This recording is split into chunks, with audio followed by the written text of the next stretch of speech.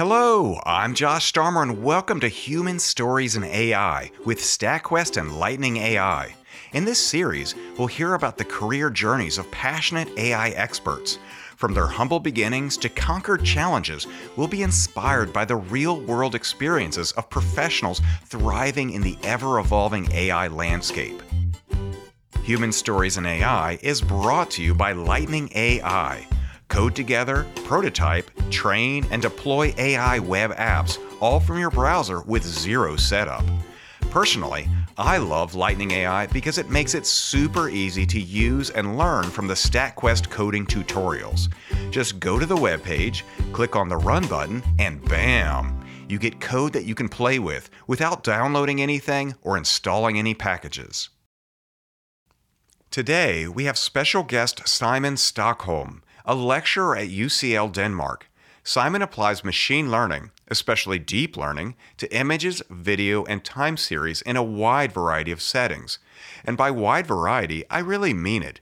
Simon is fearless when it comes to seizing opportunities that come up and somehow turns them all into success stories. So, without further ado, Simon, can you tell us about your journey to where you are right now at UCL? How did this all start? Well, Josh, I think I was about 10 years old when my father, who was working as a psychologist, he came home one day with a software called ELIZA. And for those who don't know ELIZA is the ChatGPT of the 90s. Oh, really? Yeah. So it was supposed to imitate a psychologist, and it was supposed to replace psychologists, actually, by asking people questions. Okay. So he comes over, and I tried the software, and it says, "What's your name?" Well, I typed Simon, and it says, "Okay, Simon, tell me about yourself." And so you start saying stuff to the machine, and the machine picks up specific words and in response to it. It never gives you any answers. It just keeps asking questions. It sounds like a good interviewer. Yeah, exactly. And I was so fascinated about this technology that I was like, wow, I need to learn this. So I decided I wanted to program. But there was no internet back in 1990. So I went to the library and I picked up a couple of books, not on how to program, but just entire programs written. And then I just started copying them letter for letter onto the computer. And some of them worked, some of them didn't. I had no idea what I was doing. So fast forward a decade, and now I'm ready to go to university. And I decided to study linguistics, which is the study of languages. And I've forgotten all about my first love. And so while I'm studying linguistics, I come across this thing called computational linguistics. And I'm like, wow, that sounds interesting. It's how do computers understand speech? How do they speak? You know, I'm thinking, okay, I want to do that. But they don't have that course at the university that I'm enrolled in, so I have to switch to a different one. So I get enrolled in the different university, and when I'm about to start, nothing really happens. I don't get any responses from the university, so I call them up, and I say, I'm enrolled in this class. Do you have a curriculum or something? And they're like, oh man, we forgot to tell you that we shut down the education after you got enrolled. I'm like, what? So they said, you can call this guy. He used to be a professor there. Okay. So I call up the guy, and nobody answers. I call back, and they're like, oh yeah, we forgot to tell you. He got fired because of drinking. Are you kidding me? I'm not kidding. No way.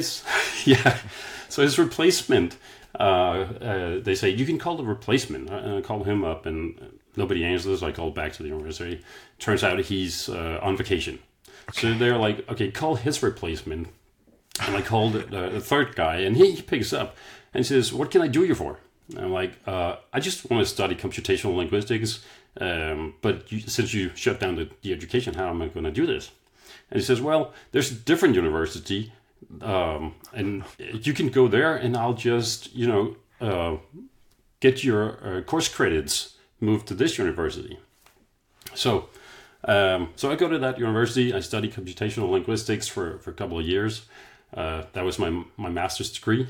And then one day, this guy comes into our class. This is this business guy. And he's like, does anybody in here know anything about speech recognition? Because we need somebody who does. I'm like, sure, I do.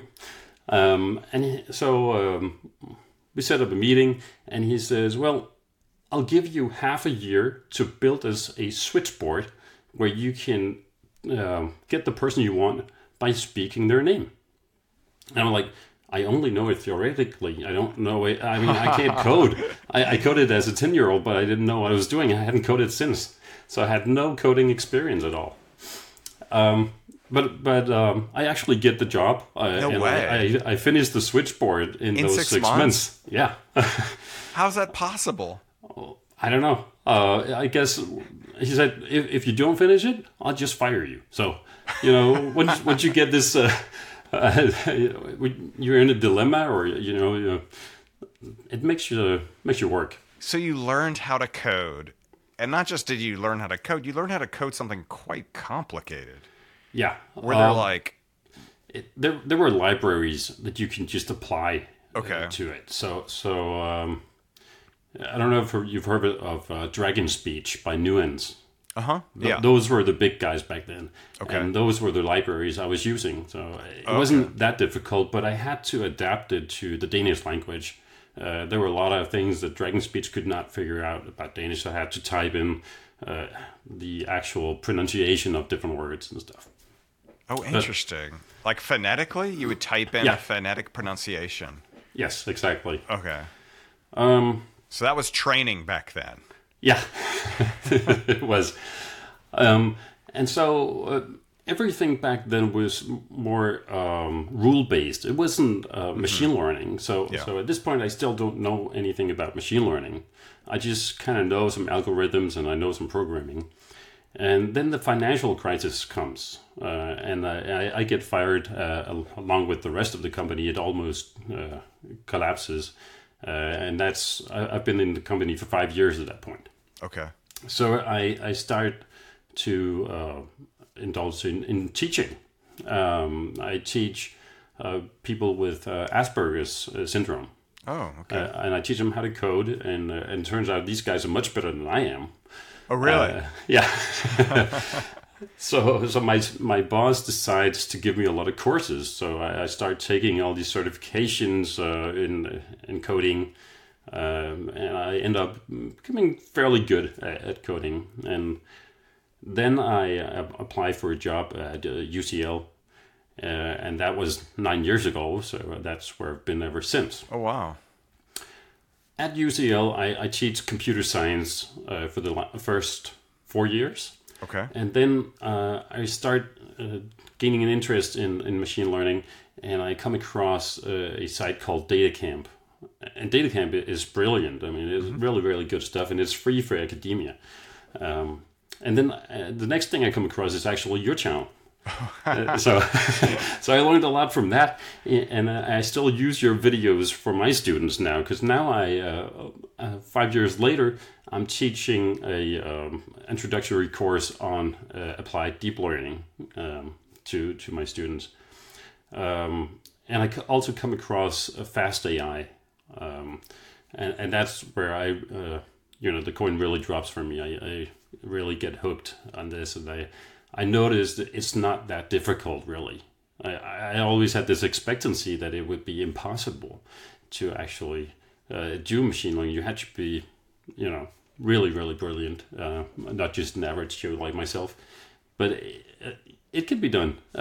I would say I started out being very much hands-on, and I'm getting more and more theoretical, more and more mathematically engaged now. So does that mean you were coming up with new architectures, or what does that mean to become more mathematical? It means I'm starting to study the math more. I'm starting to study the algorithms more. And yes, I've actually looked at something like UNet. And I thought to myself, why are they using those skip connections? And I started testing it out, and it turns out on the data set I was trying, it actually didn't help. Oh, really? Yeah. And then afterwards, I found another article by some other people who had discovered the same thing. Oh, really? Okay. So I guess for some data sets it may work. Yeah. But what surprised me was the way they actually use those skip connections. They kind of just take and concatenate them. And I was like, why don't you add them together instead of concatenating? Because if you're concatenating, then you're not really looking in the image, right? You're stacking it on top of each other. So that's why I started looking at it, and that's what I mean by getting more involved into the mathematics. Yeah, because now you're in a position where not only do you use these algorithms and you could use them, you can customize them and maybe improve them, which is pretty cool. Yeah. Well, cool. Would you be willing to tell us about some of the projects you're working on right now? Sure. I have been involved in 4 different projects. The first project I was on was with I had to help a ferry company. They have to go away from using diesel engines and use electricity instead. So they really? Batteries.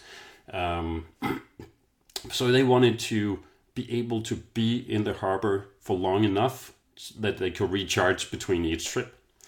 So I had to figure out how the different people are controlling the ship.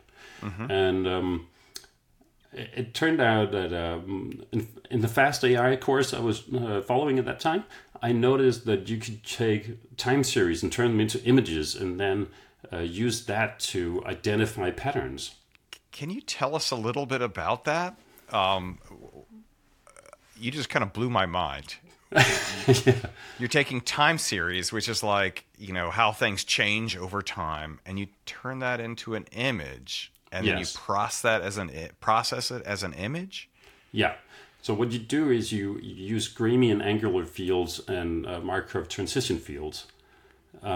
And then you kind of create this colorful image. It doesn't look like anything, but it's just a color pattern. Yeah. But it represents your time series, and the Markov transition fields make sure that you kind of symbolize how much the effect is. So if the thrust is going up, then you see a different color, right? Okay. And the Gramian angular fields represent each time step along the diagonal axis, more or less. Okay. So it kind of got all this information packed in there. And then if you use convolution and neural networks, you can look for a similar pattern. Okay. And what happened was that I actually were able to identify who was sailing the ship only based on the amount of thrust they used. No way. At a given point in time. Yeah. And not just the amount of thrust, the image of the amount of thrust over time. Yes. And you could figure out who was the captain. Yeah. That is fascinating. That is pretty cool. Yeah, I actually wrote a couple of articles about it. That have been published. Did you come up with this technique, or is this a kind of a standard practice in the? Well, I just saw Jeremy Howard use it. Okay. Going from time series to images, and I just thought, well, why not try it? Maybe it will work here, and it did. And forgive me, because the methods you're using to create the image, I've never heard of them, but can I ask you a question? Are there libraries that you can use that can just do this? You don't have to be an expert in this field theory thing, or what? I can't remember. I'm not an expert in it myself. It is about using polar coordinates and then mapping them onto a regular coordinate system, really. So I'm not actually a whole lot into the math behind it, but I'm using the libraries because I've seen other people do the same. Okay. So as fancy as it sounds, actually doing it isn't that hard, because you can just use a library to do it. Yes. and it works. Yes. That is so cool. Can I ask a few questions about the actual convolutional neural network? Sure. I'm just plugging a shameless self-promotion. I have a video that shows the conceptual, excuse me, it gives a conceptual explanation of how convolutional neural networks work, but I've simplified it to the most simple version you could have, so you can see all the parts, but it's not like overwhelmed with complexity.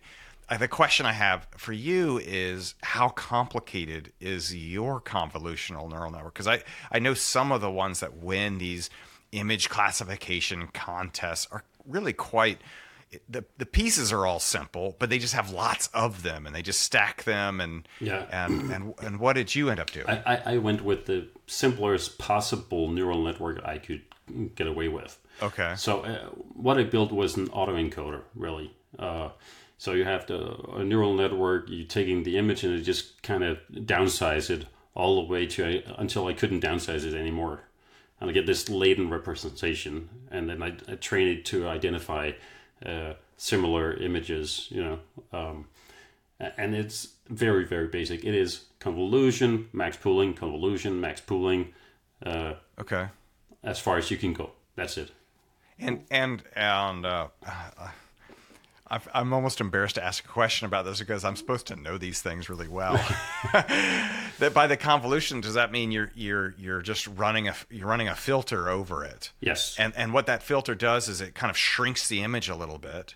Yeah. And then you do this max pooling where wherever that filter matched the best, it probably has, the output is going to be a larger number than places in the image where the filter did not match.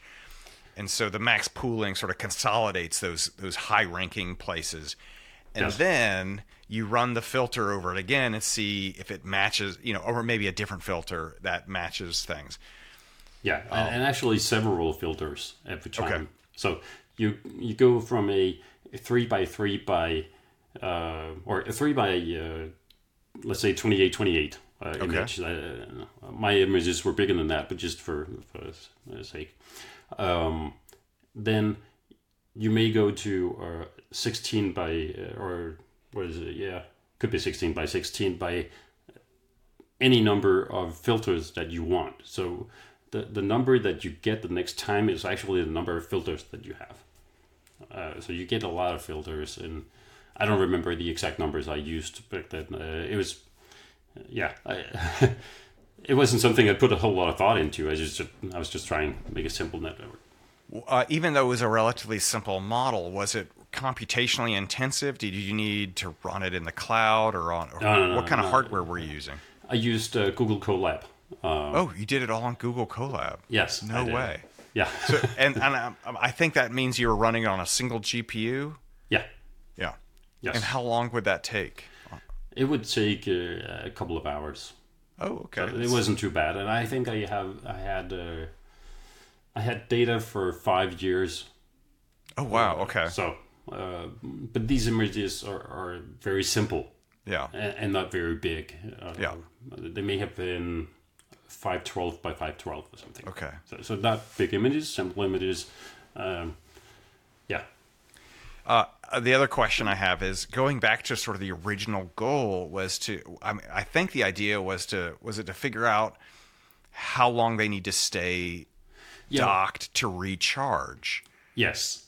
So sometimes we knew that sometimes they only had 8 minutes and sometimes they had 17 minutes in harbor, and both of those were problems because if you only have 8 minutes, you don't have time for recharging. If you spend 17 minutes, then you're actually punishing the next guy because he has less time to do his trip. Oh, I see. So we wanted to make sure that everybody uses 14 minutes. So we had to figure out what patterns can we identify where this is the optimal amount of time. And that actually just led to, well, we can actually create this watch schedule. Okay. So shift schedule is the right word, right? So I created the shift schedule, and then we got access to the actual shift schedule afterwards, and we could kind of compare them and see if there was an overlap. And some people were easily identifiable. Others could be confused with other people. Okay. So, what I guess what you're saying is that you used a convolutional neural network to establish a shift schedule for who should be a captain when on this boat. Or who was the captain? Or who was, historically, going backwards. Yes. Yeah. And then from that, you could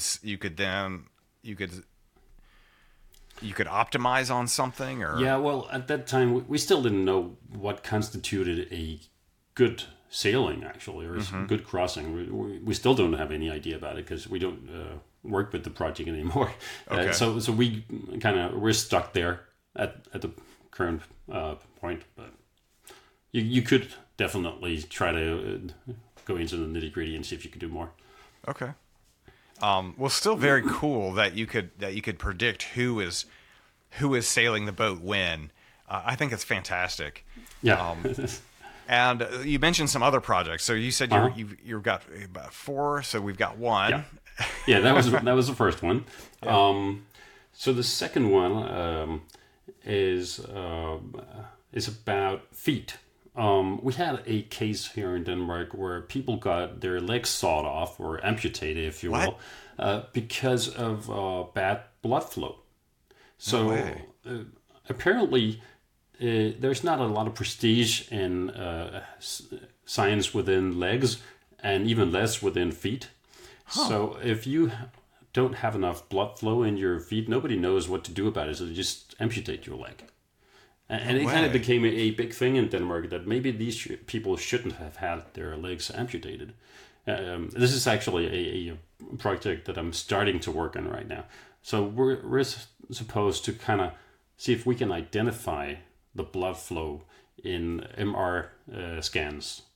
And so we compare different images and see if we can identify anything that can prevent you from getting your leg amputated. That sounds like an incredibly noble effort, a noble cause. And what methods are you using? Are you using additional convolutional neural networks? Because this sounds like it's maybe image-based as well. Yeah, it is image-based, and it will be instance segmentation is the procedure we'll go for. What's that? Say that again. Instance segmentation. Segmentation. So you create a mask of where are the muscles, where are the bones, and you just sort of identify those in an MR image, and then maybe you can, if you know where those things are, then you can also know where the blood vessels are. Okay. As I understand it, I'm no doctor, so. Oh wow! How long have you been working on this one? Just about a couple of months, and I'm still waiting for some data, so we're not that far into this project. Is this similarly being run in Google Colab on a single GPU? No, this will. I have a machine we call the Beast. It's actually not that crazy. It has a NVIDIA 3090 RTX graphics card. 10 gigabytes of RAM. It's way too little for most of the stuff I do, but we're trying to get a bigger machine soon.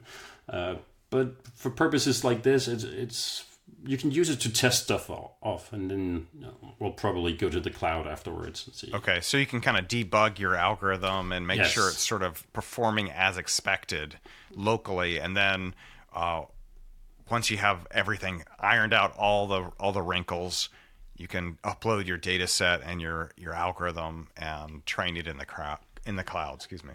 Exactly. Yeah. And then the third project is one with pigs.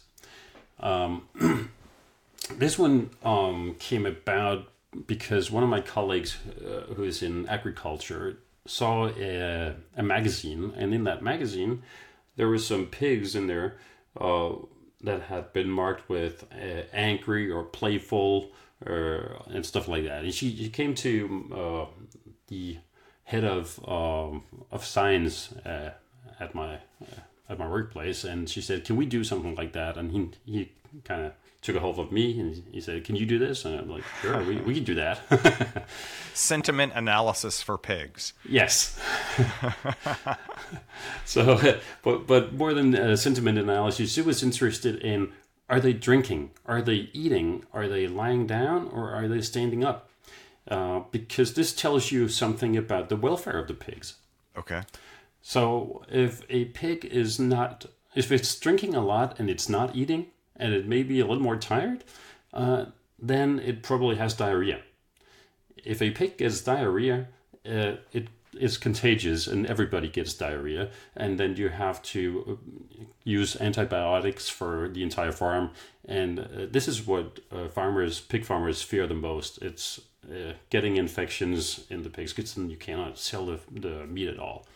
So they want to avoid this at all cost. So I had to identify these different postures. Is it drinking? Is it eating? And so on. So we did.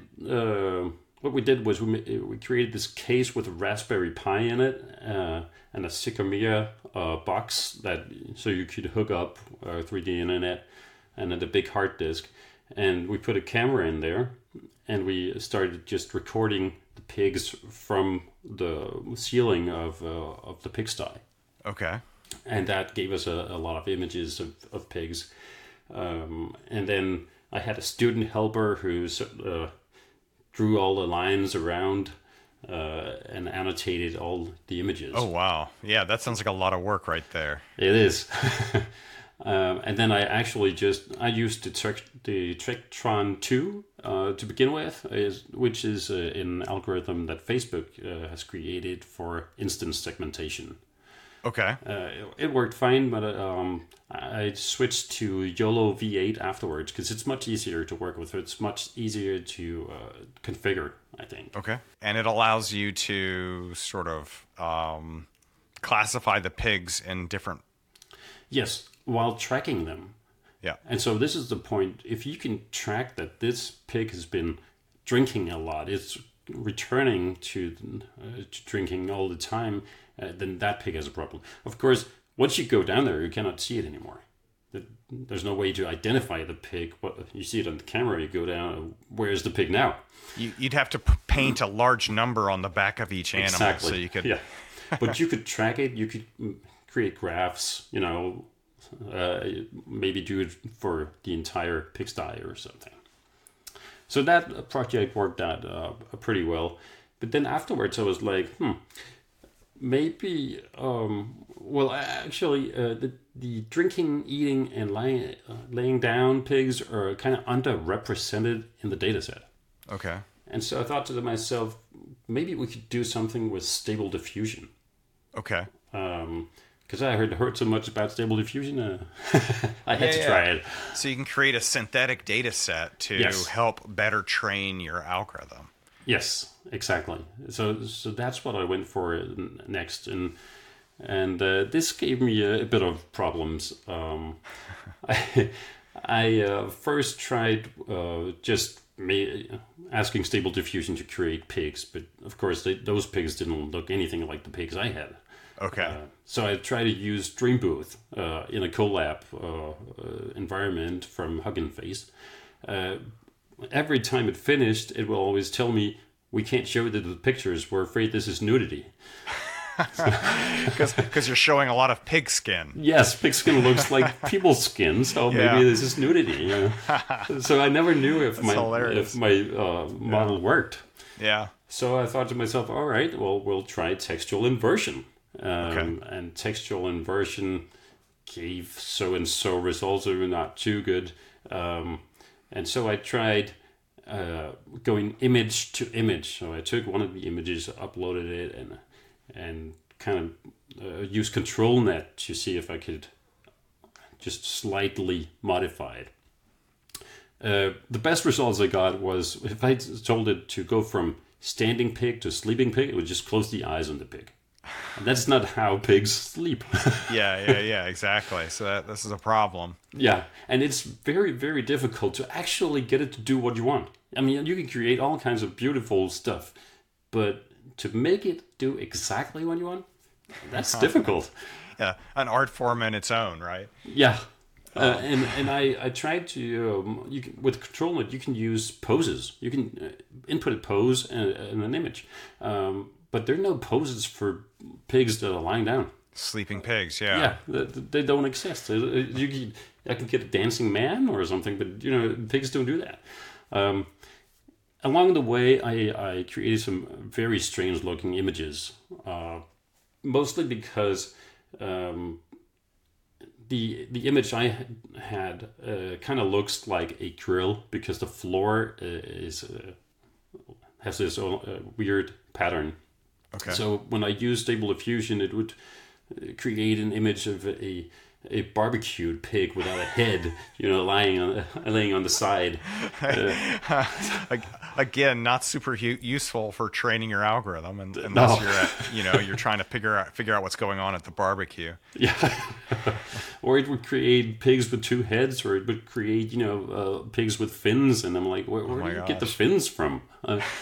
If I try to reverse the prompt, you can reverse the prompt. It'll tell me a white bird flying over something. I'm like, white bird?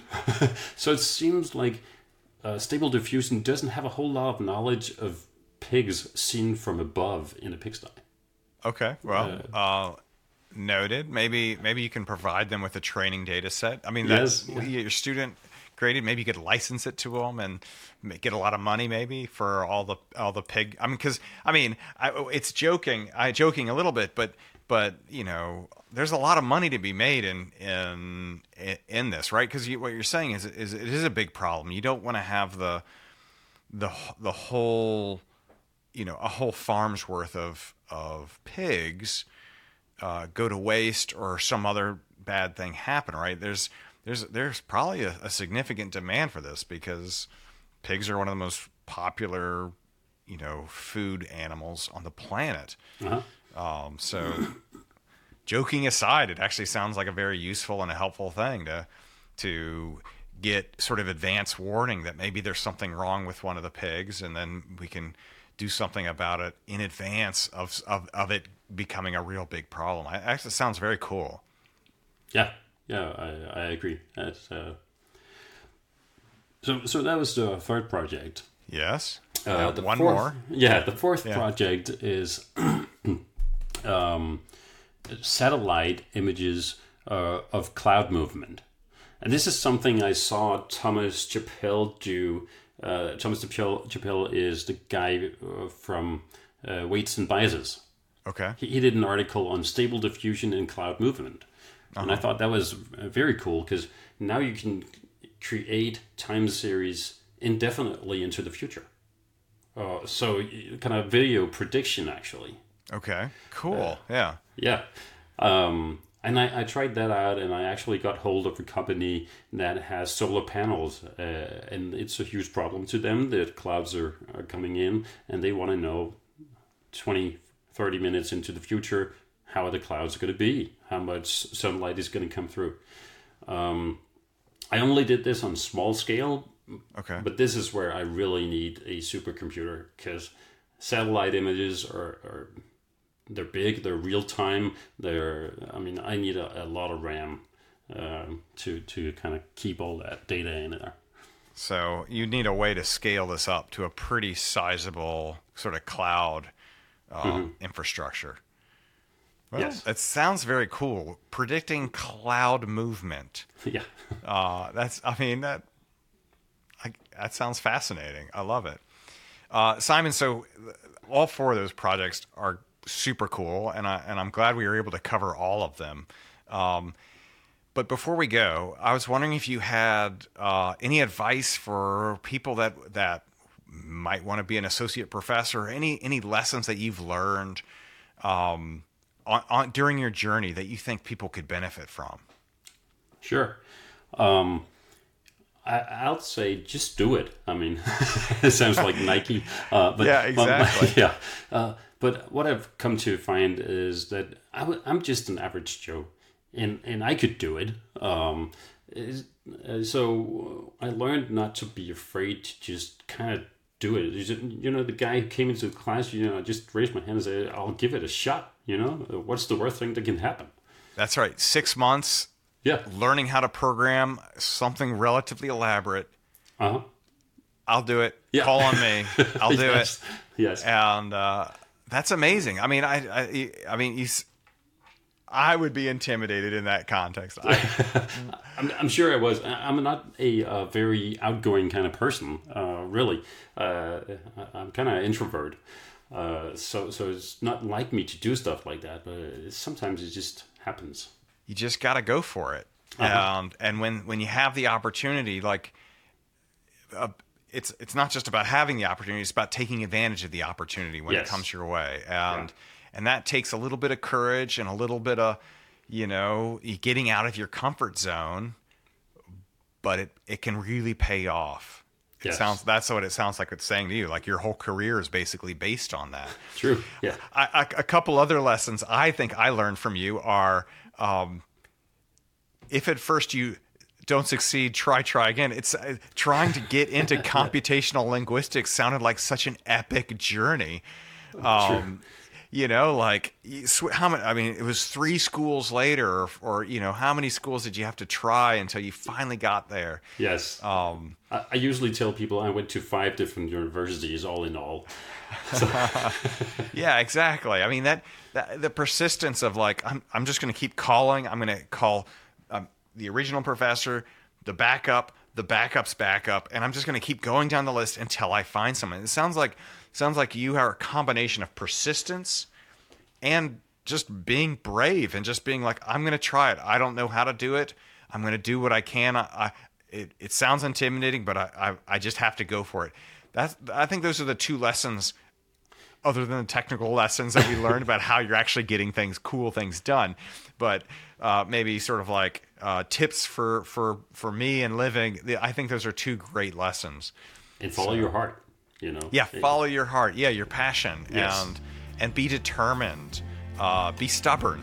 To get where you want to go. I love that. I absolutely love it. Well, Simon, I got to say, it was fantastic talking to you today. Thank you very much for being on the show, and I'm looking forward to hearing what comes next. It was my pleasure.